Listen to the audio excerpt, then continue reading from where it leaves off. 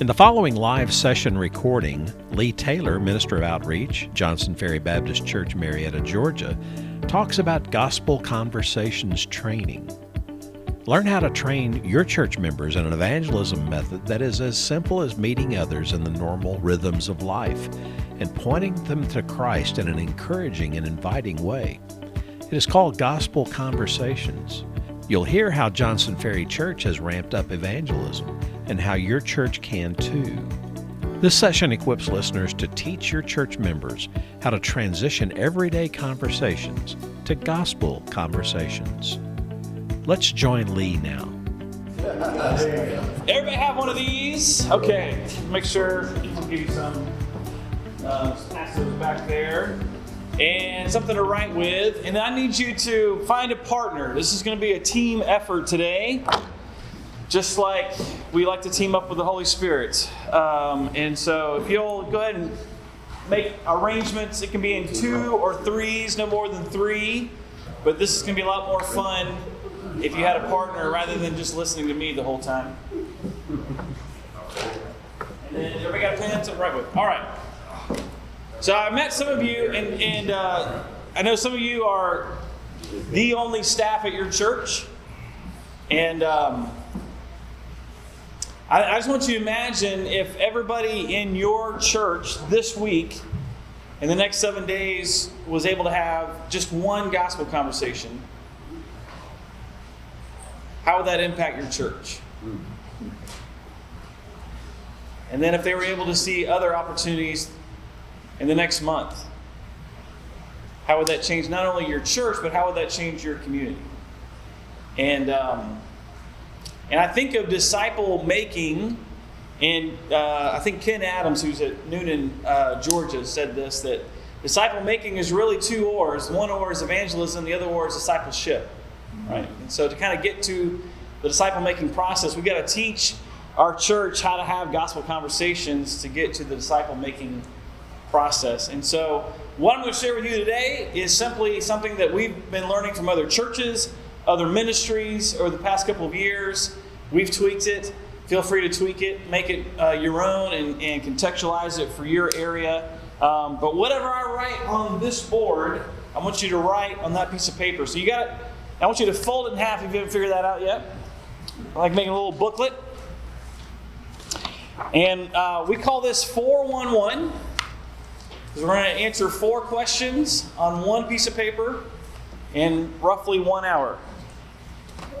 1 hour-ish. And so what I want to do is, and the idea is that you'll have this tool that then you can turn around and teach somebody else how to do this, right? So I want to give you something that's practical that you can, tonight when you go to dinner, you can show this to somebody else and teach them how to do it. When you go home, you can show your family and church members and leaders and just, again, replicate this over and over again. So the first question about gospel conversations is why? Why should we be having gospel conversations?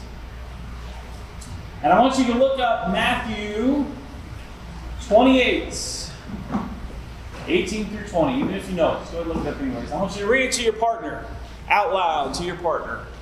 Matthew 28, 18 through 20. You can write that at the top of that white piece of paper as well.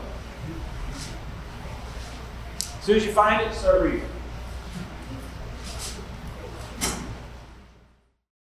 Who is talking in these verses?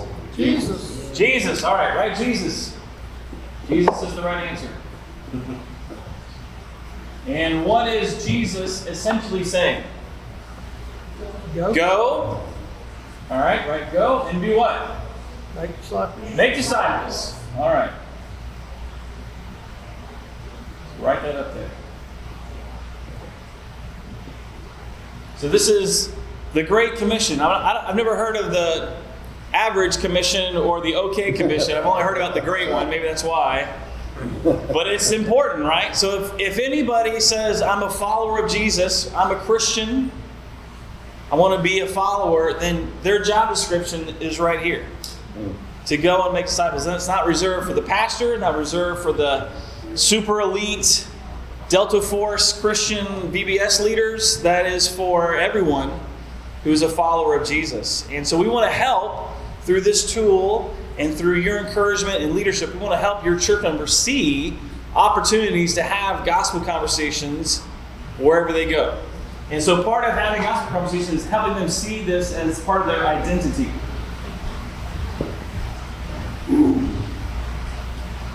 Now we're going to look up 2 Corinthians 17 through 21. So if you were the listener, now you're the reader in the partner group. So I want you to look up 2 Corinthians chapter 5, verse 17 through 21.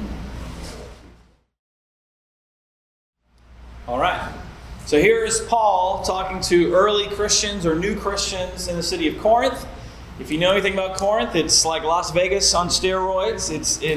Sin is abounding. So I can only imagine trying to be a Christian and a follower of Jesus in this culture. And part of his encouragement or correction, depending on how you look at it, is he tells them that there are two things in these verses. In Christ, you're two things. What's the first thing he tells them?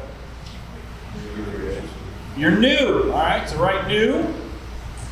And I want you to write a little stick figure and give them like a new car smell. All right? So in Christ we're new. Our old is in the past. Our reputation is in the past. And in Christ we're a new creation. What's the second thing? What verse is that? 17? All right. What's the second thing he tells us?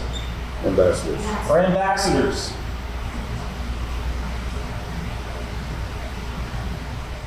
All right, you can draw a little globe if you want. I always draw it weird and looks like a basketball, but you get the point.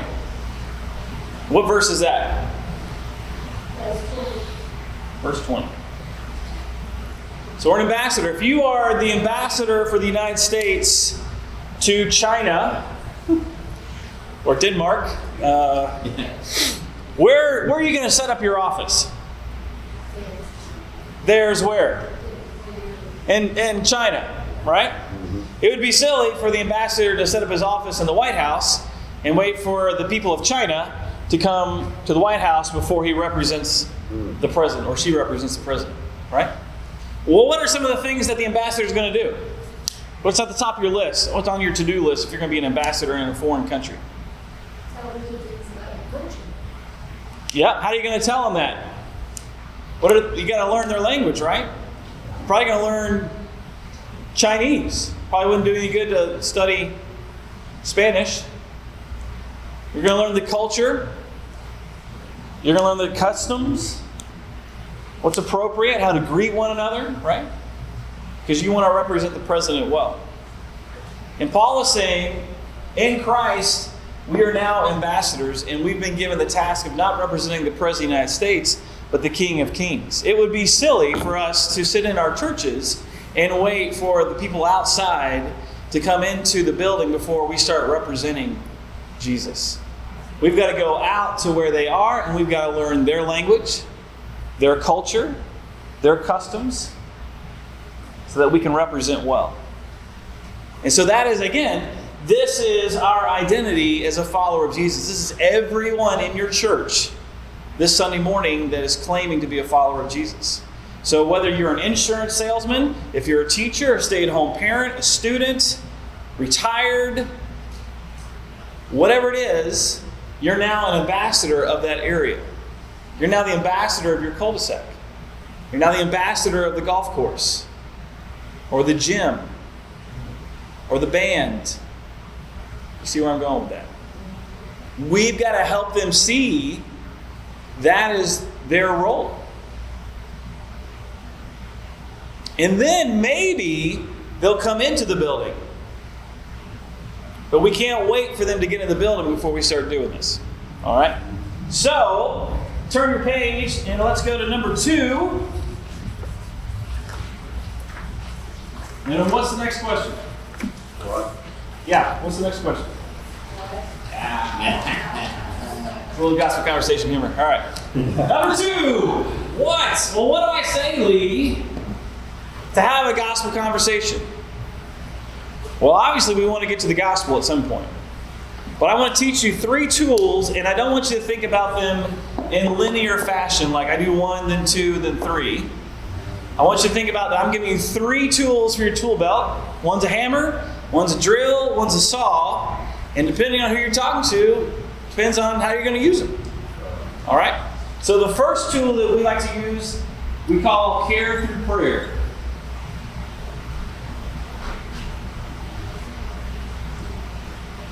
And that's simply looking for everyday opportunities to ask somebody, how can I pray for you?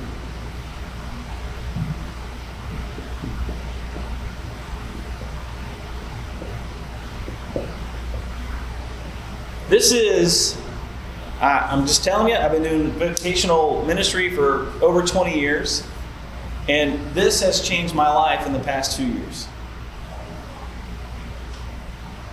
This is a powerful question. And I think we don't ask it because we think people are going to get upset or mad or some kind of fear factor. But I'm just telling you, in the past 2 years, I used to think about 8 out of 10, when I asked people this question, about 8 out of 10 would say, yes, you can pray for this, this, and this. But now I'm convinced it's about 9 out of 10. And the no's are the nicest no's you're ever going to get. I have yet to have anybody upset with me or angry at me that I offer to pray for them. And I've had some no's.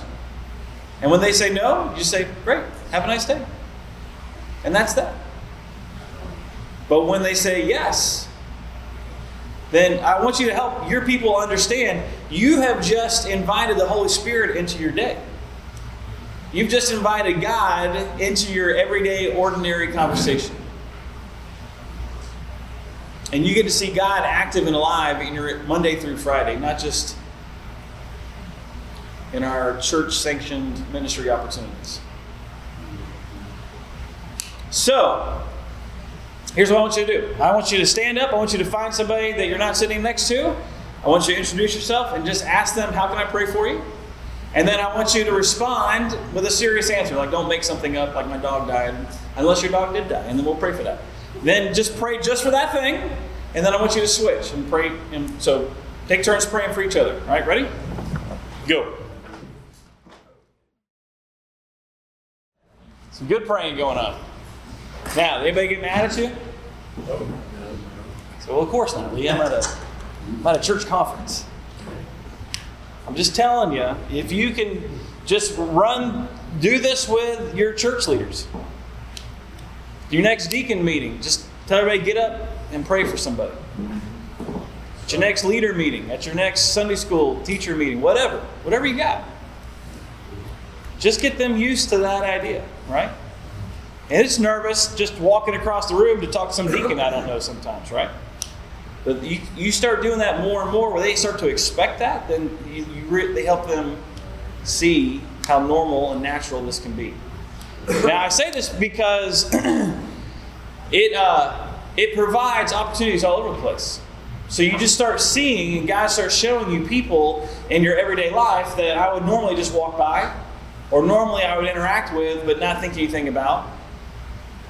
You know, so you've got waiters and waitresses that are serving you food. They bring you food and they say, is there anything else? So we'll, oftentimes, not every time, you know, if they're trying to bust 20 tables and the hair is on fire, and I'll say, hey, sit down, let me, you know. Or I'll say, hey, you know, we're getting ready to pray for our food. In fact, we were just wondering if there's anything we can pray for you. We've had some great conversations. You know, and some of them were short, like just good health. Great, we'll pray for that. Others are like, yes, let's do this. You know, they're grabbing our hands, you know. And I had a fellow that got California Pizza Kitchen. And said, Paul, is there anything we pray for? And he said, no. I took off. And this is another thing. So we've got 3 kids in high school and elementary school. And this is a great way just to model for them, just like everyday opportunities, right? So they're sitting around, we're all eating pizza, and Paul kind of darts off. And they look at Dad like, well, what are you going to do now, Dad? You know? I said, well, the secret is we still are going to pray for Paul. Pray for our food, pray for Paul. Paul comes back about 5 minutes later, and he kind of comes to my side and just kind of bends down a little bit. He goes, hey, I just want to apologize. I hope I didn't offend you. I was like, you didn't offend me. And he's like, you just kind of caught me off guard because nobody's ever asked me that before. Right. So this is the restaurant right across the street from our church. So now I do it everywhere, again, don't be obnoxious, don't be that weird guy, but just pray, And we'll get to some other reminders, but just as I just got convicted. I don't pray for gospel conversations. So if I'm not praying for them, why should I be expecting them or be upset when they don't happen? But then God just kind of shows, so I'm getting my oil change, and there's 5 guys in the pit, and everything's going on, but you're sitting there in the car, and this guy, I remember his name was Sean White, this is the snowboarder, and he looks nothing like the snowboarder. And, he's been working hard, and it's hot, and he's been spending like a half hour. It's supposed to be a quick lube, and it ended up being a 30-minute thing. And just say, hey, Sean, how can I pray for you? Thanks so much. Thank you so much for taking care of my car or my wife's car. How can I pray for you? And he kind of thought for a second. He goes, my wife's pregnant. It's our first baby. But yeah, let me pray for her. Come back a couple months later with my wife's car. Hey, Sean, how can I pray for you? Well, I remember you from last time. And my wife was pregnant, and now we have a 2-month-old. And that's how you can pray for me right now. I said, we have a 2-month-old, I'm like, yeah. I'm going to share with you later kind of where that went. Exterminator comes to our house. He spends 45 minutes. He's got the holster with like 2 exterminator guns. I thought of John Goodman from Arachnophobia, but and he's passionate about pest control. And he comes out of the house, and my son's shooting hoops in the driveway, and just said, Steve, thanks for taking care of our house and just really making my wife feel better. And hey, is there anything I can pray for you before you go? He says, well, my wife left me and the kids a year ago. So I'm still kind of trying to figure it out. So, yeah. Mac, my son. Mac, come here. Let's pray for Steve. I'm just telling you, it just shows me the brokenness and the hurts that is all around us, that we'll just go about our nice day doing really important, good ministry stuff all day long and miss out on what I think is real ministry that God has waiting for us if we're seeking it out and trying to be a little bit intentional and just take a little step of faith and ask these questions. And I just think about that story about Jesus healing the woman with the blood issue. Like, he's on his way to go raise a child from the dead. What's more important than that? And yet he stopped on the way to that to minister to this woman. And that's just been a real kind of burning kind of lesson in my life of just whatever I think is really important ain't really that important. And if we can just teach our folks just to see people in everyday lives, so, wherever you're at, let's be asking that question. The second tool is what we call a 15-second testimony.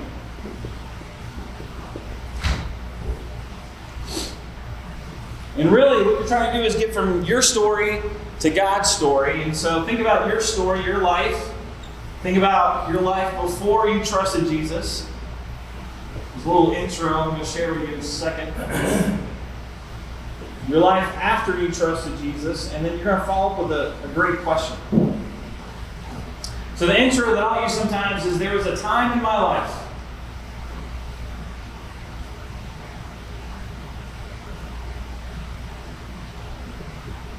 So look at your partner and say, there was a time in my life. There was a time in my life. I know you get this question a lot. Yeah. What I'm about to say. Yeah. So I'm going to throw it out there for those that were saved young and grew up in church. Yeah. Right, I want to get to that. Okay. Yeah. So, I want you to think of 2 words that describe your life before you trusted Christ. So my 15-second testimony looks like this. There was a time in my life, when I was religious and a rule follower, and then I realized that Jesus forgave me. And because of that, it made me want to follow Him in a whole new way. And now my life has meaning, and I feel like I have a relationship. Do you have a story like that? Okay. So my first 2 words was rule follower and religious. Now, I trusted Christ when I was 8 years old after a new head coach at Florida State named Bobby Bowden shared his testimony at RA camp. That's about as Baptist as it gets. Hey, Paul, did you hear that you got one?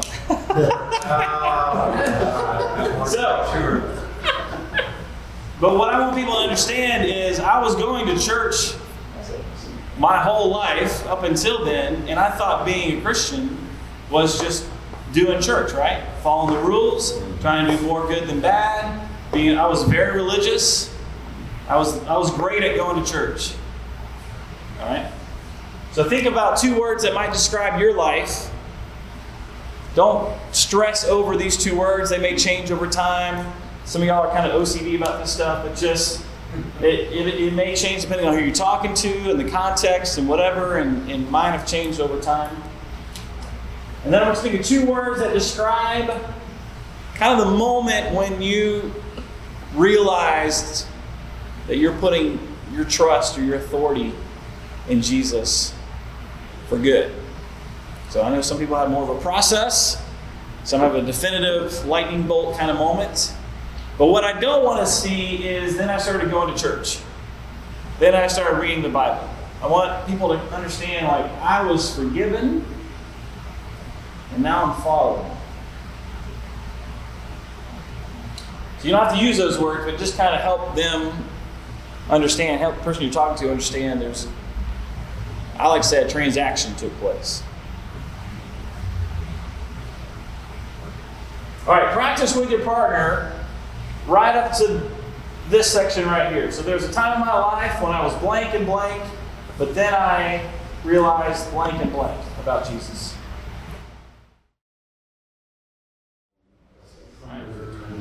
All right, so this is your 15-second testimony, so this should be about 8 seconds long.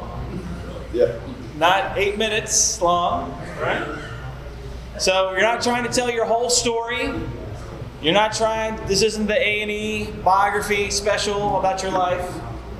This is just a quick way to get from your story to God's story. All right, think about 2 words that will describe your life now that you have trusted Christ, now that you have given Him full authority, now that He is King of your life. What does that look like now?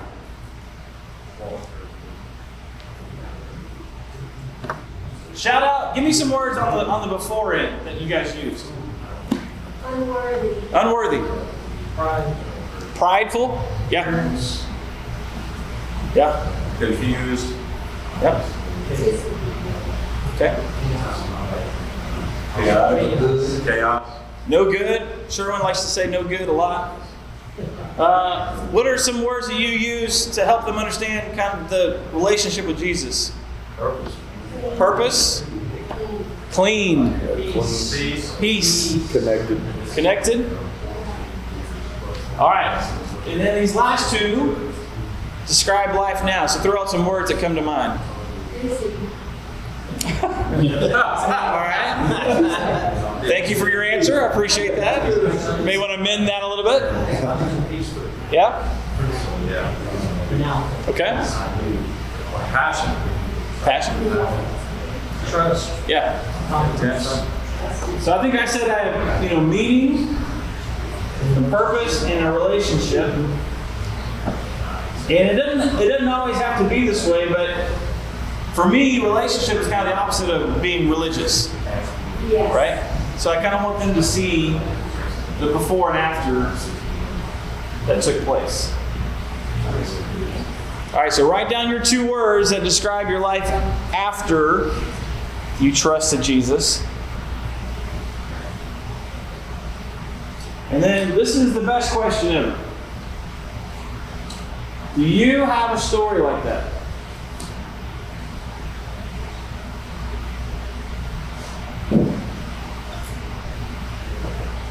You don't have to say it just like that. You can phrase it a lot of different ways. But if I'm hanging out with Paul and I share my story, I say, Paul, do you have a story like that? Or where would you say you are in your faith journey? Or how would you describe your faith these days? You can say a lot of different ways, but I want to ask you a question up here. How can I pray for you? And then I'm going to ask you another question here. Do you have a story like that? Does that connect with you at all? And then you listen. Right? So this is the Gospel Conversations workshop, not the Gospel Presentation workshop. All right? So the conversation piece is, hey, how can I pray for you, Scott?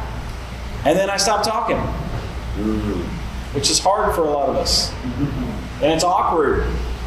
All right? So just hashtag embrace the awkward sometimes. And just allow them to think about it. Again, maybe the first time somebody's asked them in a long time.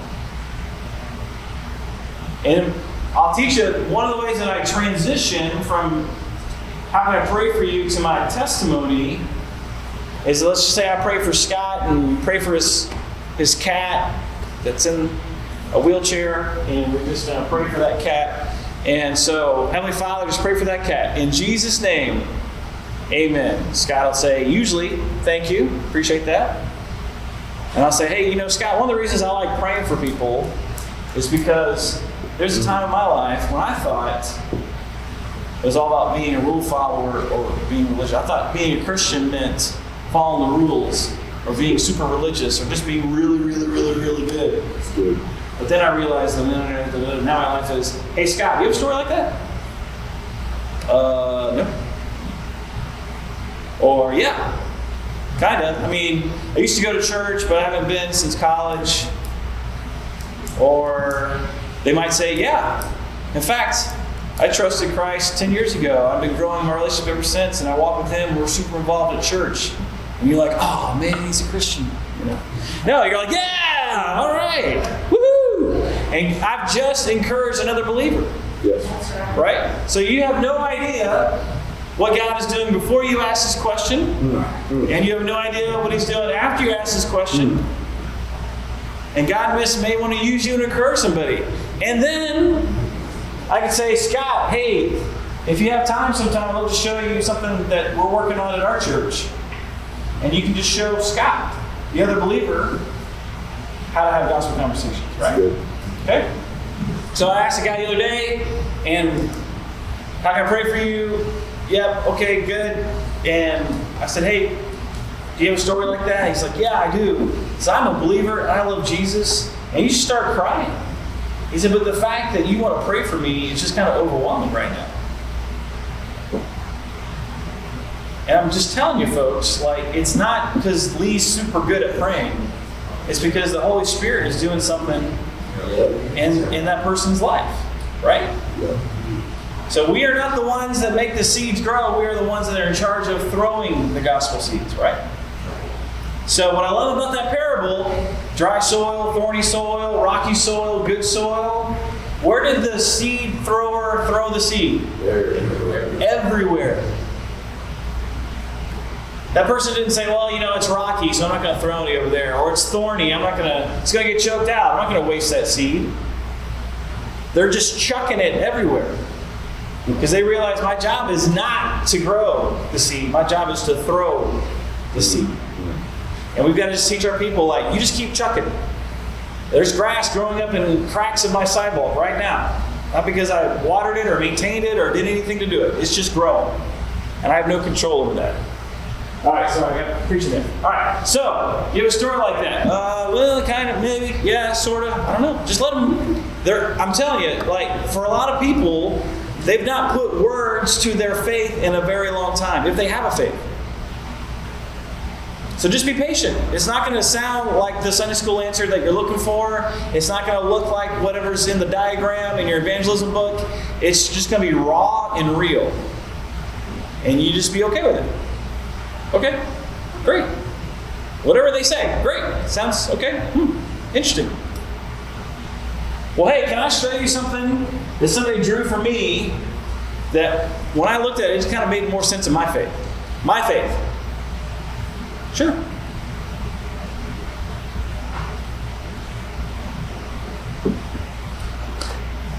And it's semantics, but it's really good semantics. It's not, hey, can I draw something for you that I think you should believe? I mean, I believe that. But can I just draw something for you that helps explain the way that I look at my faith? Right? You can't argue that. This is my faith.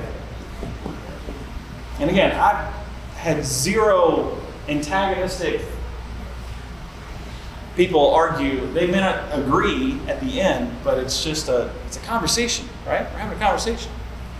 And the fact that you've prayed for somebody and cared for them, and again, the Holy Spirit, I mean, just walls have come down more times than not. And I'm way more open to hearing what Al has to say after he prayed for my grandchildren than I was about 5 minutes ago. Right? Sometimes it stops right here. Sometimes this is as far as you get. And people move on, and you move on, and that was it. Sometimes you might get to here. But what I'd love for you is to get to the gospel. So I'm going to draw for you 3 circles. It's just a gospel tool. If you like drawing the bridge, if you like using the colored beads, if you like doing 4 spiritual laws, fantastic. Please use that. Whatever you're comfortable with sharing the gospel, just share the gospel. Well, I'm going to draw for you 3 circles. I'm going to erase a little bit of this. Can I do that? Everybody good? Yeah, good. Just a little more room. And so if I have a napkin, I'll draw a napkin. If I have a piece of paper, I'll draw a piece of paper. If I don't have anything to draw on, I'll just talk it through. Because I've got this image already in my head, right? A buddy of mine works at a golf course, and he was trying to explain it to the grounds crew, and so he just drew it in the sand pit. Sand trap. So I thought it was awesome. All right. So I'll say, hey, Scott, you know, you can look at this world today and just see that there's all kinds of brokenness. I mean, we got famine and war, terrorism. Our kids are growing up in the school shooting generation. There's just all kinds of brokenness all around us. But that wasn't always the case. In fact, when God created the earth, He created it in His perfect design. His design was perfect. Our relationship with God was perfect. Our relationship with each other was perfect. But at a certain point, all of us, since the very first people decided that we were going to kind of run from God's design for our life. We started going after our own design, or our own plan for life, or for marriage, or for relationships, or for money, or for sex, or for whatever it is. And when we run outside of God's design for our life, that's called sin. When we get outside of God's design, that's called sin. And that's what's led us to our brokenness. So here we are. And now we're just trying to figure out, how do I deal with this brokenness? Or how do I numb the brokenness? Or fix it? And so a lot of us think, well, you know, if I just made more money, that'd fix my brokenness. Or if I just had a different job. Or if I had a job. If I was in a different relationship with somebody else. I see this a lot in church. You know, if I just go to church a lot, maybe that'll fix my brokenness. Or if I just do a lot of good deeds, that'll fix my brokenness. But all these things are things that we're trying to do ourselves. And although some of these things are good things, over time they just snap us right back into our brokenness because we can't fix this issue ourselves. Well, the good news is that the Bible tells us that God sent a rescue plan. And that rescue plan is Jesus. And Jesus came down and lived a perfect life on earth for over 30 years. And because of that, He died on the cross and He took on my sin. And He took on my brokenness. He took on your sin.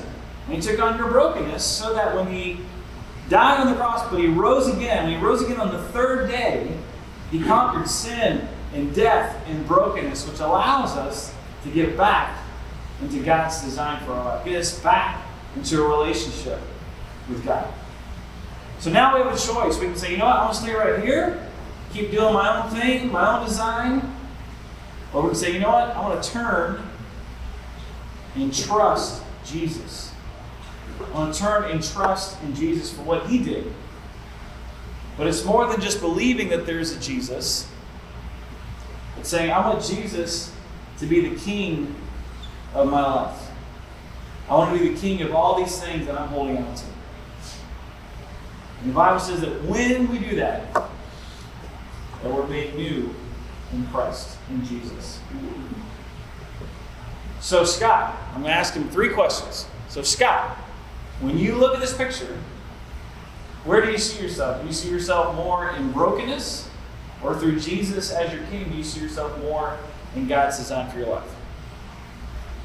Now Scott may say, I'm in brokenness. Okay? He may say, I'm in God's design. I had somebody say, I'm right here. So, okay, well, what does that mean? Well, like I'm not perfect, but I haven't killed anybody. Okay? Great. Another lady just put a mark right here. She says, I think I'm right here. I said, okay, well, what does that mean? She goes, well, I know I'm in brokenness, but I think I'm ready to do something about it. So, a buddy of mine, long story, but my wife bought me stand-up comedy lessons at the Punchline downtown Atlanta 2 years ago. Spent every Monday night for 3 hours with about 20 people from Atlanta, all walks of life. It's the best 3 hours on a Monday night you can ever spend. We're all just laughing at each other for all the wrong reasons. And there was Larry the firefighter. That's how he wanted to be known. Larry the firefighter. Larry, super nice guy, but he told the dirtiest jokes. Every week he told the dirtiest jokes, to the point where even the instructor's like, no, you can't say that. Even at the Punchline, you can't say that. You know, kind of stuff. But I was just praying over the 6 weeks of, Lord, I'd love to have a gospel conversation with anybody in this class. And just in different breaks and different, restroom breaks and that kind of stuff, just got to know people, and part of your act, you kind of just tell about yourself and talk about yourself, and got to share with them. But at the very last week, Larry comes up to me and he's like, hey, in part of my act, I talk about being a minister. It's like, so you're a minister at a church? Yeah. Well, what do you do at that church? Well, let me show you something that I'm working on just this week. I said, I'd love to get your thoughts on this. Okay. Walking through. Larry, where do you see yourself? Oh, I'm right here. Did you see this section over here? I said, okay, well, why do you say that? I said, well, I'm a good guy. I'm a nice guy. I just want to make people laugh. I don't bully anybody. Okay. Well, remember when we talked about our brokenness and Jesus as your king? Yeah. Have you done that yet? No. And I said, well, there was a time in my life when I thought I was right. Okay? So my tools went backwards with Larry. So I started with 3 circles, then I went to my 15-second testimony, and then ended up praying for him at the end. But I said, hey, I thought I was right there too. Man, I was more religious than you. I was out gooder than you. But I realized I needed this. So my first question is, where do you see yourself? Okay? And let them talk. Just use this as a tool. Let them try again. Try and put into words or pictures kind of where they think they are.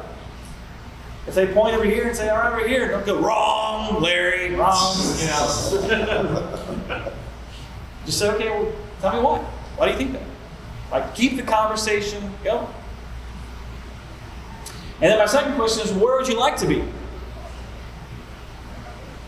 Well, Larry, one's over here. I want to be over here. And then my third question is, well, what's preventing you from trusting Jesus as your king? And with Larry was trying to date 3 different women in 3 different states, and that was one of these things over here. And he just wasn't ready to give those up. And so at the end of it, I said, well, Larry, can I just pray for you? Can I pray for these relationships? Can I pray for you? Yeah. Pray for them, and you just tell, after we're done praying, it had some kind of emotional effect on them. But I know Larry didn't trust Christ that day. So those are the 3 tools, right? So you got care through prayer, 15-second testimony, 3 circles. I will say this. My commercial for 3 circles is this. I grew up in a lot of the evangelism classes and a lot of tools, a lot of great tools. What I love about 3 circles is that we really help that person think through trusting Jesus as my Lord and Savior. And I think if we're not careful, we're just advertising Jesus as the Savior piece, right? Like, does anybody want to go to hell? No? Okay, well then trust Jesus. But then, the whole like giving him authority over my life now and making him king of my life now is what I think a lot of people struggle with, because we didn't really put that in the advertisement. So I just like that for that reason. But again, you can do that with the bridge. You can cover that, but just be sure you cover that when you're sharing the gospel. So here's what I would do. What time are we finishing? I can't remember. 4:30. Okay. So here's what I would do is I would stop. So we would do a gospel conversation workshop past couple Wednesday nights at our church. We would do them on Friday nights. We would say, hey, we're going to bring in Willie's or Moe's, and we'll provide a free dinner for you, and we'll have free childcare for you. You can bring your kids, and we'll watch your kids. Just really try to take out as many excuses as possible. And so the first time we didn't do childcare, and we got a lot of more mature people, which is great.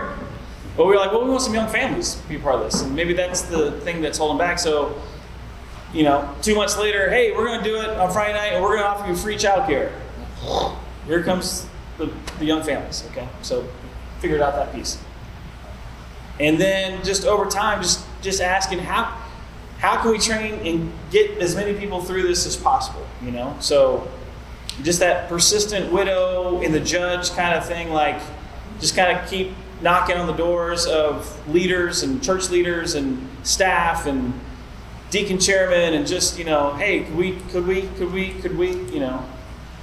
And before you know it, we've trained all the deacons. And before you know it, we've trained all of our Sunday Bible study teachers. And before you know it, we're training all of our Sunday Bible studies over 2 weeks in this. But here's the secret sauce. So on a Wednesday night or on a Friday night, we would say, okay, after the first hour, we've trained you in everything you need to know to have a gospel conversation. You've got all the tools, you've practiced them, or you haven't practiced them yet, but you're about to, because we're going to send you out. We want you to leave the building. Now I want you to go in 2s, maybe 3s, but no more than 3. And I can tell you where to go. You can go to Target, you can go to Starbucks, you can go to the Avenues shopping area, you can go to Whole Foods, you can just walk around the park. I want you to pray about it. We're going to pray for you. I'm going to go out as well. And just in the next 40 minutes, just see if you can offer to pray for 2 different people. Just see what would happen. Just start there. And everybody's eyes get really big, and they get a little sweat on top of their upper lip. And I will say, don't go all the same place, right? So Al, if you see Paul in that group and they're walking to Target, you don't go into Target. You go somewhere else, right? Don't be with those weird people, just like invade the mall, kind of thing. And so just kind of spread out, right? But just see if you can pray for 2 people and see what happens. So we send them out, right? And then they come back. About 99% of them came back. And we had one couple that didn't leave at all. At least fake like you're going out, kind of thing. But they're like, nope, we're not going. I'm like, okay, all right, great. That's up to you and God. So they come back. And then you got 30 minutes at least of some great stories. And some of them are, hey, we asked 2 people and they both said no. Okay. We asked some people and they're like, yeah, we got to pray for 2 different people. I got to share my testimony. I got to do 3 circles. I got to do this. I got to do this. And it's the moment where the classroom textbook becomes the lab. Like, you can study about being a heart surgeon from a textbook all you want. But I want the heart surgeon that's done the lab work, that stood next to the foremost surgeon of the world and learned from that person and has actually done it and practiced it. And, if we're not careful in church, we're really good at the textbook with no practice and no lab work. So this is the lab work. The great thing about that is if I go out of your class and I get my feedback loop with 2 people, one I prayed for, one said no, that night, if there's 30 in the class, I benefit in one night from all 30 of their experiences. As they're telling, so that rapidly speeds up the learning curve. Yeah, I mean, it's all encouragement, right? Mm-hmm. And you learn about the married couple that was super, super scared. It's always the husbands that they're most afraid, And they walked into Publix, and the husband's like, I don't think I can do this. I don't think I can do this. And so they're just walking and praying and walking around Publix, and then he's like, all right, I'm going to go ask the deli guy. And he walks up to the counter, and the deli guy locks eyes with him, and he's like, can I help you? And he's like, I'd like a pound of provolone. So we were like, Jeff, did you need cheese? No, I didn't need cheese. Yeah, I didn't need cheese, So now I'm holding literally a pound of cheese in my hand. And he's like, this is silly. Actually, we just want to know if there's anything we can pray for you. And they had this great conversation. Another couple, they go into Old Navy. The husband, again, always scared. He gets so scared, he goes into the men's dressing room and just kind of works himself up, kind of thing. And then finally comes out, and then locks eyes with somebody and says, hey, it's Christmas time. I was just wondering if there's anything I can pray for. Yeah. Pray for this. And it's just story after story, and some of them are half stories, some of them are incomplete stories, but they're stories of regular, ordinary, not superhuman Christians that are just going out and just having a conversation. And it's so encouraging, and it's just like, this wasn't scary. And every time we do it, it's like 5 minutes ago I would have told you I couldn't do this. But now I just see it's just normal. And that's what you're trying to do. That's what you're trying to help people understand, hey, I can do this anywhere. And part of it too is, hey, it doesn't need to be a programmed church event in order for me to go and do evangelism. We don't need to all go to the apartment complex. If you do that, that's great. That's fine. We've done that from time to time as well. But what we started realizing is when we do that, people only think about it when they come to that programmed event, as opposed to 9 to 5, Monday through Friday, I'm at the bank. Or I'm jogging through the park.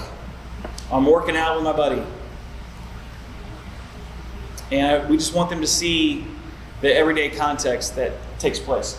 So they come back, and that's really the secret sauce, is sending them out. Send them out. Send them out. When we did it with our Sunday Bible studies, we just did the training, and we didn't send them out because it was Sunday morning, and we can't leave the church, so just gotta do the training. And it was just training. It was just training. It's just, you're gonna forget about this in 2 days if you don't go out and put it into practice. Let me just tell you. So if you can do anything when you go back, is just say, hey, preacher, pastor, leadership, I've got an idea, but here's what needs to happen. We can't just do the training. We got to set aside some time to go do it. So here's what we did last Wednesday night. It's a 2-hour block. It's not as long. So I did the training in an hour. And then I was going to send them out, but it was like lightning and thunderstorms, and I didn't have that much faith, I guess. And so I was like, hey, you know what? Just go through the church hallways. Just walk through the atrium, walk through, the different hallways. It's a Wednesday night, so you don't know who's here. So they got into teams of 2, and the young guy teamed up with me, and we're just walking through the hallways. And we go down the stairs, and at the bottom of the stairs, in this kind of weird stairwell room, is a little bench before you go into the main hallways. And there's this young mom. We come down, said, hey, don't want to bother you, but we're just walking around, just want to know if we can pray for you. Is there anything we can pray for? And she goes, no, I'm good, thanks. Okay, great. So I'm literally halfway out the door. She goes, oh, wait a minute, I thought of something. Like, okay. So you can pray for my friend. Her husband's in ICU and pretty serious. Okay. What's your name? Renee. All right. Let's pray for you, Renee. Pray for your friends. So he's pray for them. And then after we get done, so Renee, one of the reasons we like praying for people is because there was a time in my life when, do you have a story like that? No? Okay. Well, could I draw something for you that kind of makes sense of my faith? Sure. Draw 3 circles. Renee, where do you see yourself? Oh, I'm in brokenness. Why do you say that? Just trust me, I'm in brokenness. Okay, all right. Where would you like to be? Well, obviously I want to be right here. Well, Renee, what's preventing you from trusting Jesus as your king right now? Nothing. Well, would you like to pray to trust Jesus as your king right now? Yeah. Okay, well, we're just going to pray this picture. We're just going to pray, Renee, you can just pray, God, thank you so much for creating me. God, thank you so much for creating me. I know that I've run from you. I know that I've sinned in my life. I know I'm a sinner. I know I'm brokenness. I want to trust you and turn to you and make Jesus my king. Thank you for dying on the cross for my sins and covering up something I couldn't do on my own. I know I'm new in you. In Jesus' name, amen. In the church building on Wednesday night. Now I'm thinking it the whole time, but I waited until the end. And I said, Renee, what are you doing here? She's like, I got a kid in RA and another kid in choir. Okay. We're going to get to the second half of that story in a little bit. So, that's the what, all right? So then, they come back. And when they come back, like Scott said, man, they're energized. They're like, man, that's not scary. Woo! Yes, Jesus. We got the air conditioner on there. Yes. So, right on the other side is question number 3. What's question 3? Who? That's right. So I want you to write your name in the middle of that page. All right? That was an exclamation point on that, right? If I got struck, y'all would not be doing this training. All right. So write your name, and then I want you to think about just some people in your life that are far from God. So I've got a neighbor. Maybe it could be neighbors. I've got a Dave. I've got a David. I've got a Joel. Maybe it's co-workers. Yes, even at the church. Maybe it's family members.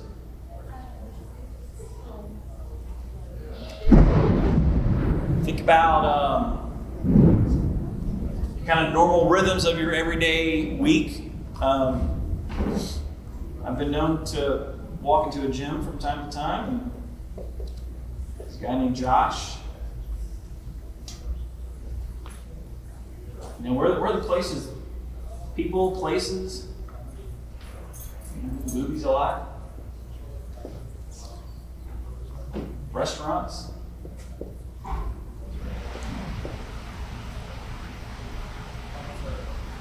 Our kids are involved in everything. Sports teams, teen parents, dance recitals.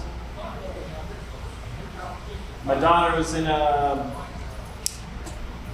middle school play, Mary Poppins. And just as I'm getting dressed, getting ready to go watch her, just thought, Lord, I just want to pray for a gospel conversation at the middle school play. I don't even know what that looks like. I don't know how that happens, but I just want to pray for that. So we go to the play and sitting there watching the first half, at intermission. This guy that I have a pretty good relationship with walks up, haven't seen him in a while. We're just talking, his kids in the play as well, talking about their kids, what a great job they're doing. Yeah, surface talk. He's like, hey, didn't you tell me you were going to North Africa a couple of months ago for a mission trip or something like that? I'm like, yeah. So what do you do on those things? Oh. Well, let me tell you. And I'm telling them about it, and I'm describing it, and then it's like halfway through, I just realized I'm having a gospel conversation, you know? And I'm just telling you. So this is called an oikos map, which is just Greek for great yogurt. Yeah. But it means family or your sphere of influence. So who are the people in your life that we need to be praying for, that you need to be praying for on a regular basis? It's just a good exercise. Especially after you send them out and they come back. And that initial fear, I don't know if I could talk, then I was like, oh man, I can talk to anybody. So now I'm thinking, and they're open, like, oh yeah, I'm in restaurants a lot. I eat lunch every week at the same place and the same waitress that knows my favorite, dish. I don't even know her first name. The hairdresser lady that cuts my hair. And just start seeing people. So I encouraged our team. We did this with our staff the other day, just like a refresher. And say, hey, just take a picture of this, and just make this the background of your phone. Right? Just keep that in front of you, or stick it on the mirror. And what's been fun is to remove names. So I had my Uncle Carl on here for a long time. And Carl lives down in Orlando, and I really just wasn't sure where he was in his faith. And just praying about that, but I live in Atlanta, he lives in Orlando, didn't want to do it over the phone. And it worked out for us to be at the same place over Christmas holidays, last Christmas, and just while we're sitting around eating dessert and whatnot, watching football games, just said, hey, can I show you something we've been working on at work? Yeah.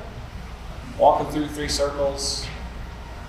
Where do you see yourself? That kind of thing. And I feel like he has a relationship with Jesus. It's a pretty lousy one, but I think he's got a relationship with Jesus and able to talk about the Lord and Savior piece. Like, hey, I know you trusted Jesus as your Savior, but I'm not seeing any fruit or evidence of a lordship in your day-to-day life. Just talk through that. Anyways, all right. And then lastly, last question is when? And this is, if sending them out is number 1 important thing in the secret sauce, this is number 2 important. So when, and really it's just accountability. So encourage your folks, could you set aside a time to be praying about gospel conversations? So I just set on my phone an alarm to go off at 10:02 a.m. every day, just to remind me to pray about gospel conversations. Sometimes I might be in a meeting, sometimes I'm not. Sometimes I'm talking about something else, and sometimes I'm not. But it's just a great little way to be in constant prayer about it. And then who could you share this with?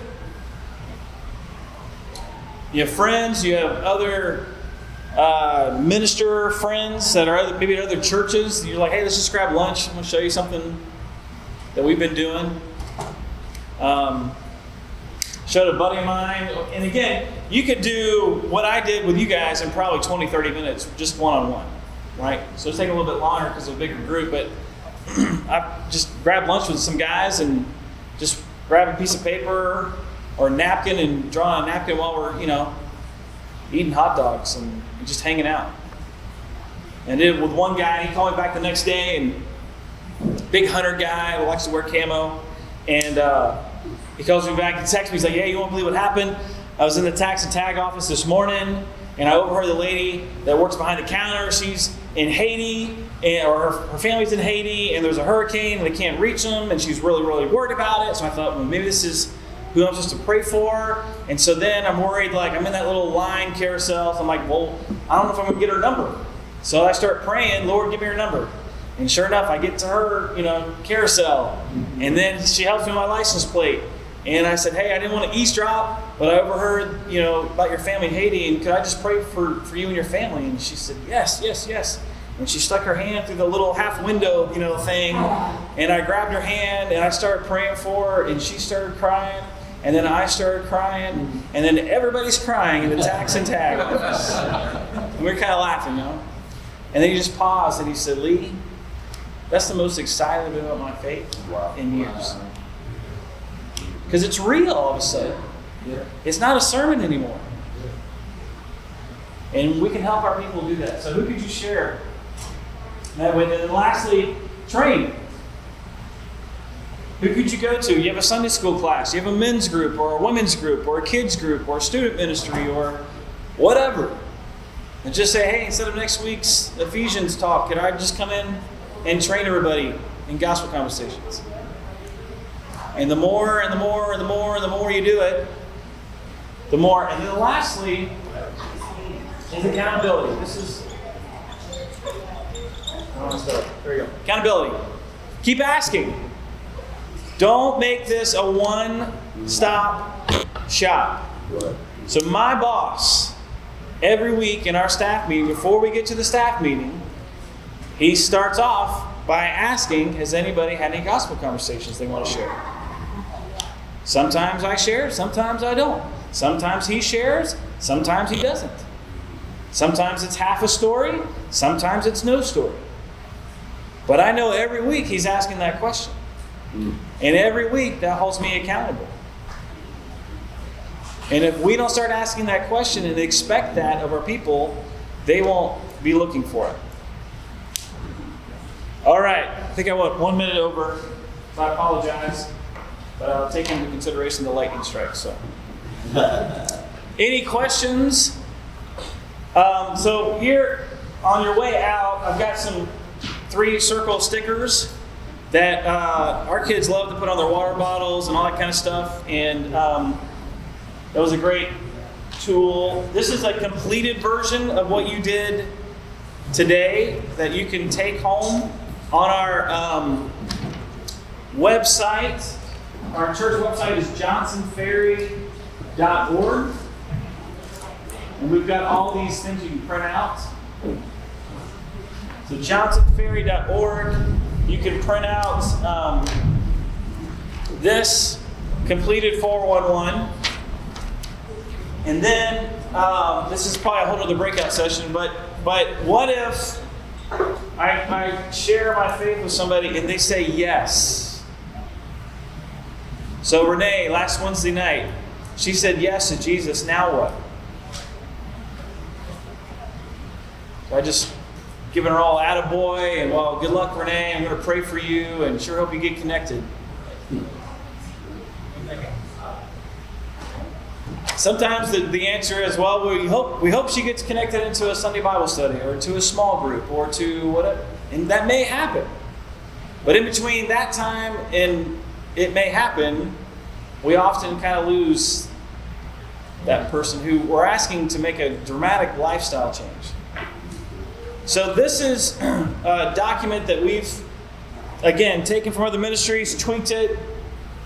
If you're familiar with Commands of Christ, this looks oddly familiar. But we had a young guy, a young professional, graduate college, and he's like, hey, I just want to grow in my faith. And if I'm honest, I haven't been serious about it in a long time.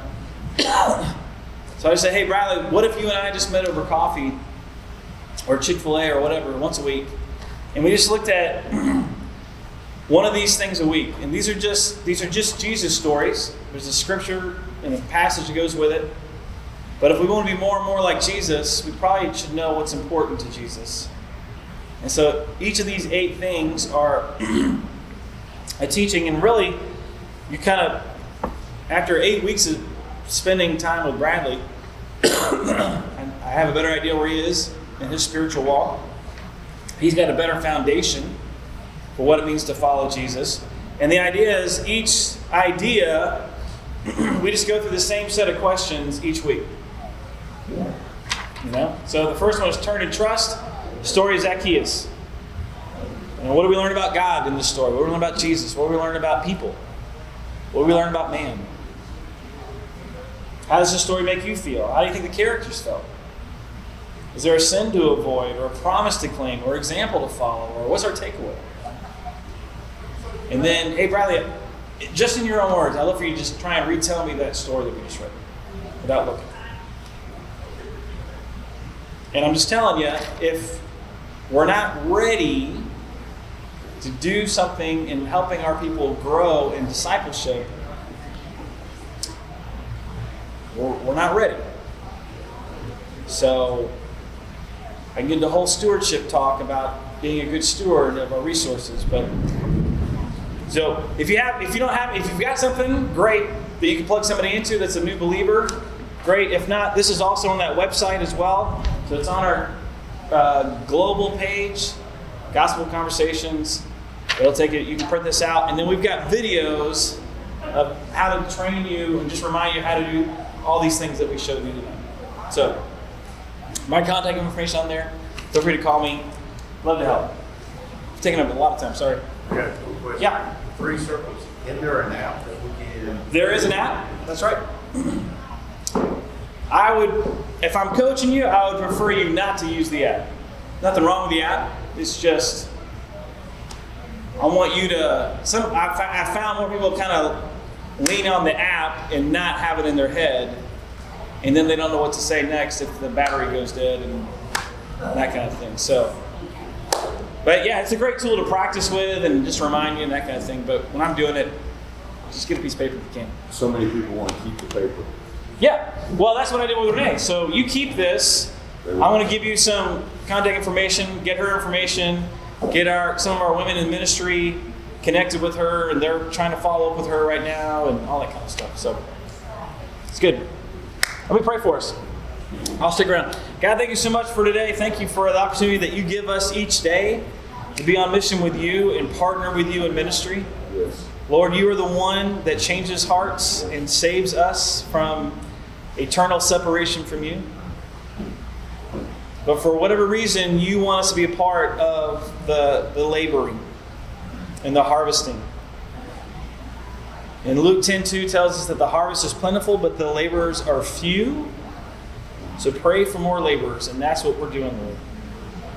Lord, help us to pray for more laborers, and then help us to encourage and equip the saints to do the work of ministry. Help us to come alongside these folks and partner with them and model for them. May we live this out in our own lives. May it be just a natural part of our conversation or our sermons each week. And we ask all these things in Jesus' name. Amen. All right. Thanks, buddy.